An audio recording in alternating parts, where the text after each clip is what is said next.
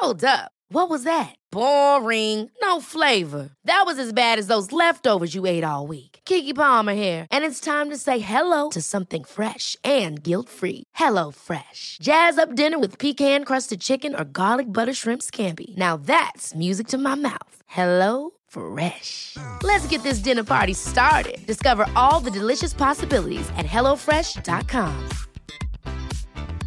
Cool fact, a crocodile can't stick out its tongue. Also, you can get health insurance for a month or just under a year in some states. United Healthcare short-term insurance plans, underwritten by Golden Rule Insurance Company, offer flexible, budget-friendly coverage for you. Learn more at uh1.com.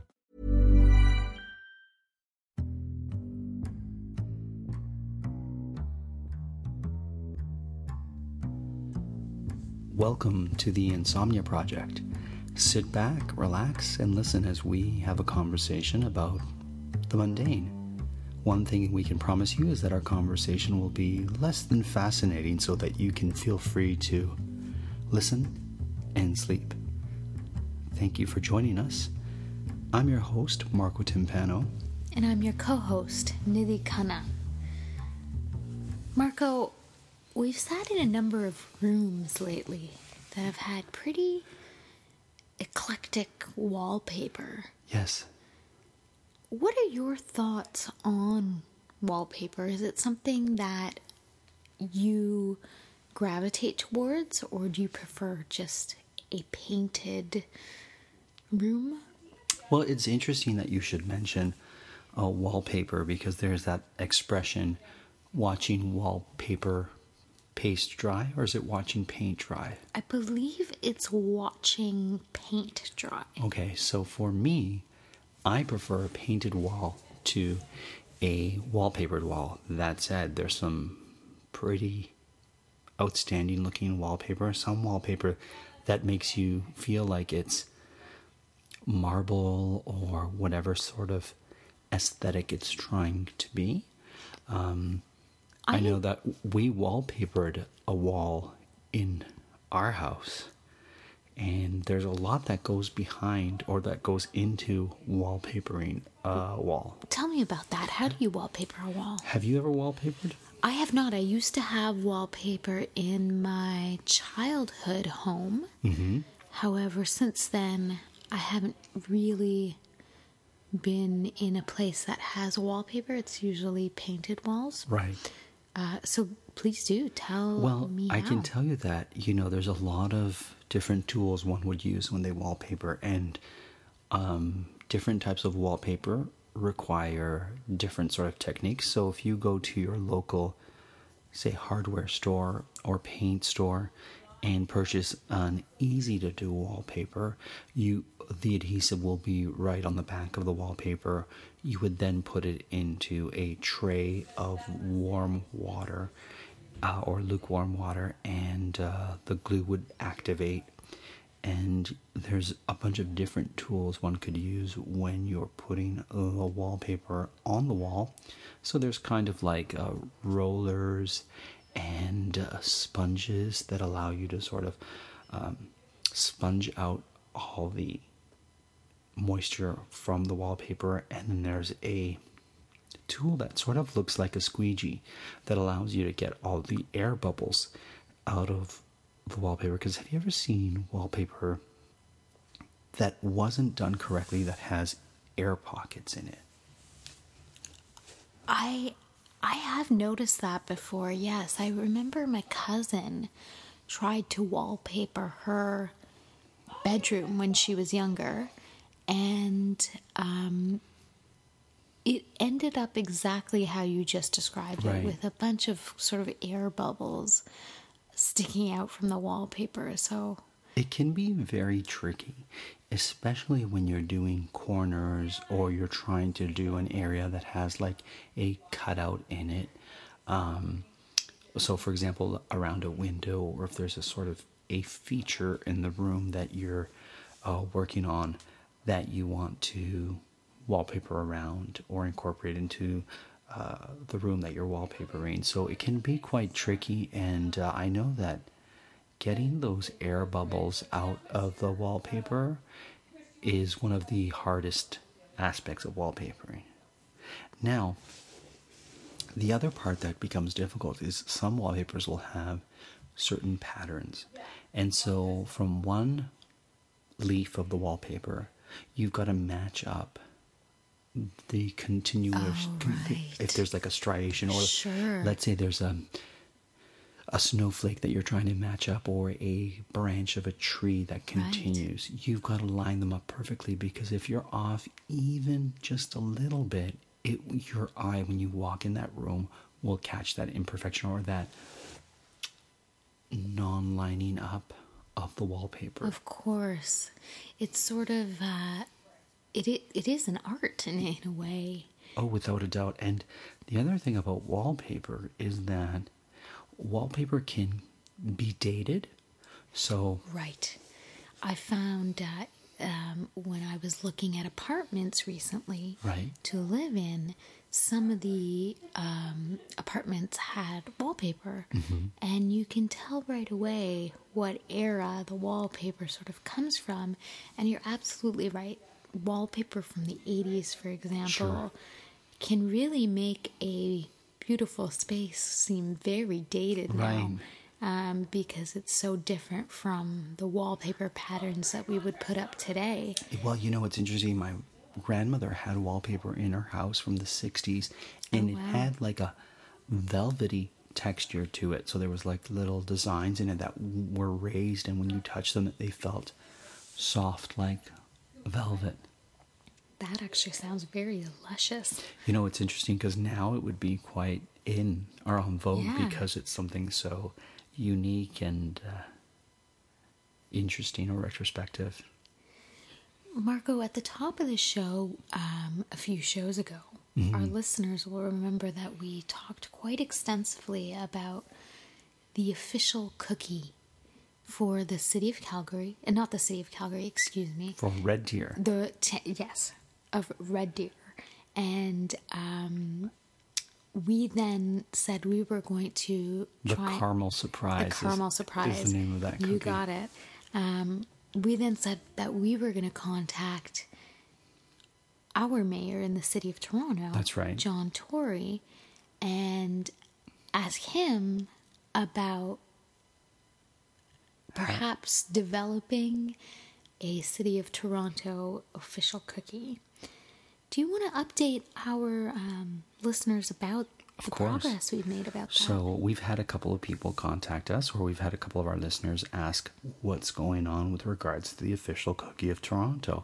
As you can imagine, when you're trying to do something like this, it's a process, and it doesn't happen overnight, but we were happy because the email that we sent to our mayor's office did in fact receive a response, and it looks like they were inquiring with regards to this, and that they want to set something up perhaps to see what the public thinks about an official cookie for the city of Toronto, where we broadcast from. And so as it stands, the wheels are in motion. Of course, we'll keep our listeners updated with regards to that. It looks quite promising. It does. It's exciting. It's almost a little too exciting even for the Insomnia project. Sure. But we'll see what happens. We'll keep our listeners informed. And as we said previously, if you have any idea for a cookie that you would like to see represent this city of ours, drop us a line. You can go to our Twitter, you can tweet us at Listen and Sleep. Marco, when was the last time you were on a train? Well, it's funny you should say that, because this past weekend, I actually took the train to go to London, Ontario. Right. And I was there for about 4 days for work, because I decided to take the train so that I could free up the car for use by my wife. And I said, I'll just take the train to London. And I hadn't been on a train in quite some time, and I realized how much I enjoyed traveling by train. What part of the journey when you're on a train do you enjoy the most? You know, it's interesting. The thing that I liked about, or the thing that I do appreciate about train travel, is that it's forced time for yourself, whereas if I was driving, those 2 hours plus that I would be in a car driving and, you know, keeping aware of what's around me and what lies ahead, I was able to use for whatever I wanted to on the train. So I was able to read, surf the internet because I had there's Wi-Fi on the train. Of course. It was a real pleasurable experience, and the seats were quite comfortable and roomy, unlike a lot of plane travel. And it was nice seeing all the little towns that we were passing as well. I quite enjoy train travel as well. And similarly to you, I find it's one of the few times that you can really zone out because you're not worried about where's your passport, are you going to be able to get your luggage out of the carousel when you arrive, etc., etc. It's really a different experience, particularly when you're going those shorter distances, like from Toronto to London, Ontario. I once traveled first class to Montreal on Via Rail. Oh, wonderful. And it was outstanding. It was one of the most civilized things I have done in a long while. It actually felt like plane travel from many years ago in that, like you said, you just got on quick. All your stuff was there. They served you food and water. It was really large. The time just went by so quickly, and it was just so wonderful. You saw out the large windows. There was plenty of room to walk around. There was a dining cart, so you really got to explore the train, and the view is quite nice as well because when you're driving from Toronto to Montreal, it's not that scenic of a route, right, as compared to some other places. You're on the highway, so exactly. However, when you're on the train, you do get a glimpse of the lake. So it's quite a different experience. It's a nice, relaxing experience, really. Sure. A lot of the seats will fold out completely, so you could actually lie on the train as well. Really do that? Yeah, some of them. Yeah, it didn't seem like. And then we said, let's see how far back these seats recline, and they reclined quite a bit that you could actually comfortably fall asleep or just rest. And I didn't know that. Yeah, it was really quite wonderful. I have to say that. What would be really neat is if we broadcasted one of our podcasts or recorded one of our podcasts on a train, on a Via train, say to Montreal. Oh, that would be fun. Yeah, and let our listeners really get the experience of being on the train and feeling the sounds of the train, because even the motions of the train, which is a monotonous sort of forward-moving motion that just keeps on sort of rolling forward, can be quite relaxing. And whereas I cannot drift off on a plane, I can certainly drift off on a train. I agree completely. I find I very easily fall asleep on a train. I'm the type of person who will fall asleep in the passenger seat of a car. Oh. But I'm usually the driver right. on trips, and so there's something very nice and calming and soothing for me to be able to just fall asleep. Where's the furthest you've ever traveled from point A to point B on a train? On a Anywhere train. in the world? I want to say that's a really good question. I'm not quite sure. I've been across Europe in trains. Right. I've taken the Eurostar, for example. Yes. I used to live in Italy for a while, so I took a lot of trains there. I also lived in France for a bit, so that's also another train country. And then I've also taken the train in India. Oh, I see. And so I'm guessing, actually, probably in India, I've had some pretty long trips on the train. How How about you? I know that we took a train from St. Petersburg to Moscow. Oh, wow. And it was an overnight train.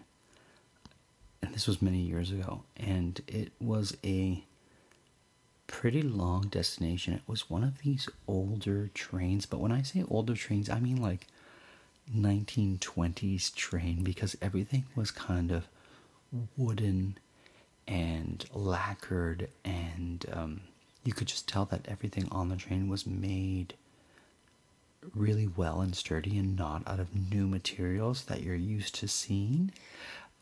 We had little berths too, and even the way they folded down, you could tell that they were older.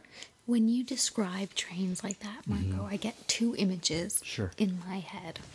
One is, of course, the Hogwarts Express. Oh, of course, yes. But the other one is the Agatha Christie book, The Murder on the Orient Express. I always think of that when I'm imagining sort of the 1920s train experience, although I highly doubt there were that many murders on trains. No, there wasn't, not on that particular trip, but it wasn't as elegant, so it wasn't... it was a Russian train, and it wasn't designed for high-end travel, at least not the one that I was on at that time.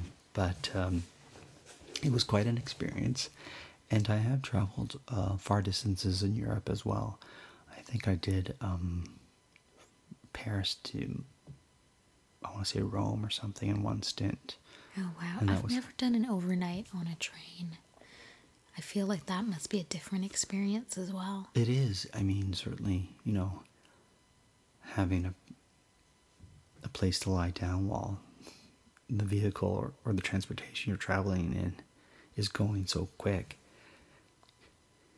It's definitely something it takes a little getting used to, but once you're there, like, it can really lull you into a state of relaxation, and that's certainly what happens to me when I'm on trains. I think perhaps that's why I love train travel, because with that mode of transportation, I find it easiest to relax and drift off, whereas car, plane, and boat to a lesser extent, it's much more trickier for me. Mm-hmm.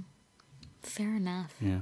I'd love to go on those trains that they have through the Rockies, where the roof of the train is glass, so that you can have a wonderfully picturesque and natural escape, really, through this train experience. They say it's one of the most beautiful ways, or one of the most beautiful places to see, is going through the Rockies on the train, and it's certainly one of the things that I have on my bucket list, would be to do that and see the Rockies by train. What else is on your bucket list, Oh, Marco? Nidhi, that's a great question. I haven't given it too much thought, to be honest with you, but certainly I would love to travel to Africa and, do some sort of safari expedition. I've never sort of done that. How about yourself?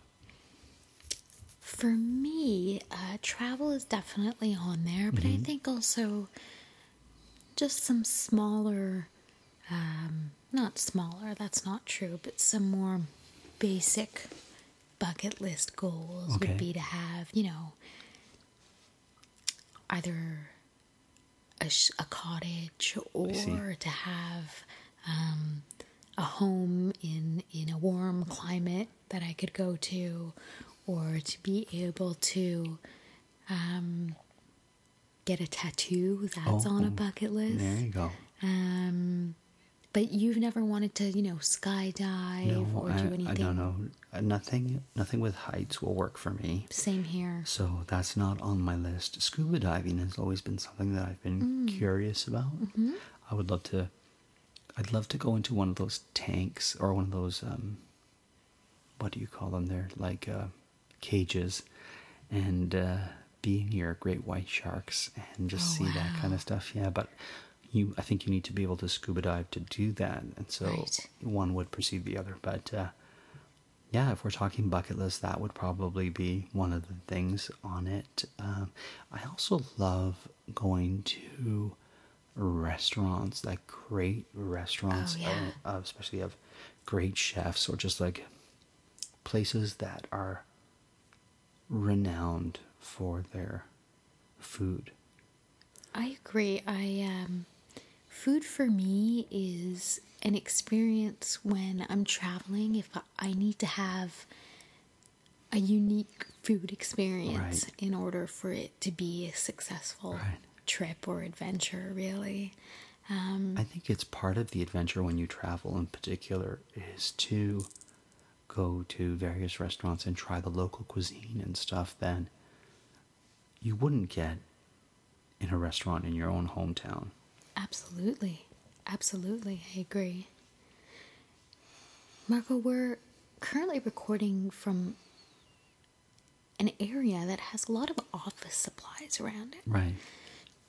Do you have a particular office supply that you can't do without? Oh, this is such a great question.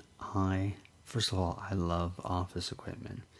And I just recently bought a staple remover because my staple remover, I used it so much over the years that the teeth of the staple remover have gotten, I don't want to say dull, but they've sort of warped, and therefore the staple remover was no longer great at removing the staples. It would chew up the paper. So I recently bought a staple remover to replace that one, but I think my number one office tool or office equipment would be the stapler itself. I love having a good stapler. I don't have a good stapler. Right. It often will jam. So I'm on the lookout for a great stapler, one that can go through papers, many papers, and make a nice seal. What about for yourself? What would be your number one office equipment? So I have a dual purpose pen where it's a pen on one side and a highlighter in the cap. Yes. I think you were using it actually before. And I never thought that I needed a pen with a highlighter in the cap. However, now that I have it, I need to have that as my only pen. Because, because I find particularly if I'm looking through a report or a script, Sure. I'll make my notes in pen, but then I have the added bonus of being able to highlight particular sentences or words that I find I need to highlight. So for me, that wonderful pen has really changed my outlook on office supplies. That's pretty excellent. I mean, I love pens, and I often am given pens. I recently received a 7-year pen. Have you ever heard of a 7-year pen? No, what's that? I hadn't either, but this Christmas I received a 7-year pen. And what it is it's a pen that the ink will last 7 years. So the pen should last you 7 years before wow. it runs out. That's sort of like an astronaut's pen. Kind of. It's a really interesting looking pen. I'll show it to you after, and we'll take a photo and we'll put it on our Twitter so that you can see what it looks like. But one interesting thing about me is I like blue ink in my pens. I don't like black ink in my pens. Really? Yes. Why is that? I don't know why that is. I just prefer blue ink to black ink. I think because oftentimes lines are black, and so it's black on top of black, and I like the delineation of the two colors on the page. Sure. How about yourself? Do you prefer black ink or blue ink? Oh, that's a great question. You know, I actually think I prefer black ink. Oh, really? I do. I find black ink, there's something a little bit more elegant Okay. with it, and it's a little less jarring. I definitely don't like anything other than black or blue ink. So when I see, obviously red ink is, Right. you know, it makes you feel like there's all these errors Sure. on the page. But I'm not a big fan of the green ink or Right. the purple ink or all these new ink fads that people have. I like to keep it classic. I don't mind those colors, but I certainly wouldn't, sign documents in anything other than blue or black. But my preference is definitely blue, and I don't like a thick, heavy pen. And oftentimes when you're gifted pens, they're the bigger, the thicker, like a Mont Blanc pen.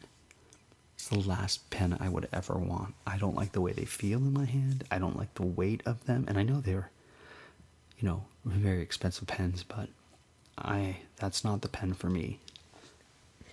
Well, that's good to know, Marco, because next Christmas you won't be getting a Mont Blanc pen from me. However, I have to disagree with you with regards to the thickness of the pen. Okay. I prefer a chunkier pen. So then I need to find you a chunky pen that has a highlighter on the opposite end. You got it. Well, we hope we helped you find some relaxation on today's podcast. I just want to welcome our new subscribers and wish you a pleasant night. As always, we're broadcasting from Toronto, and the Insomnia Project is produced by Drumcast Productions.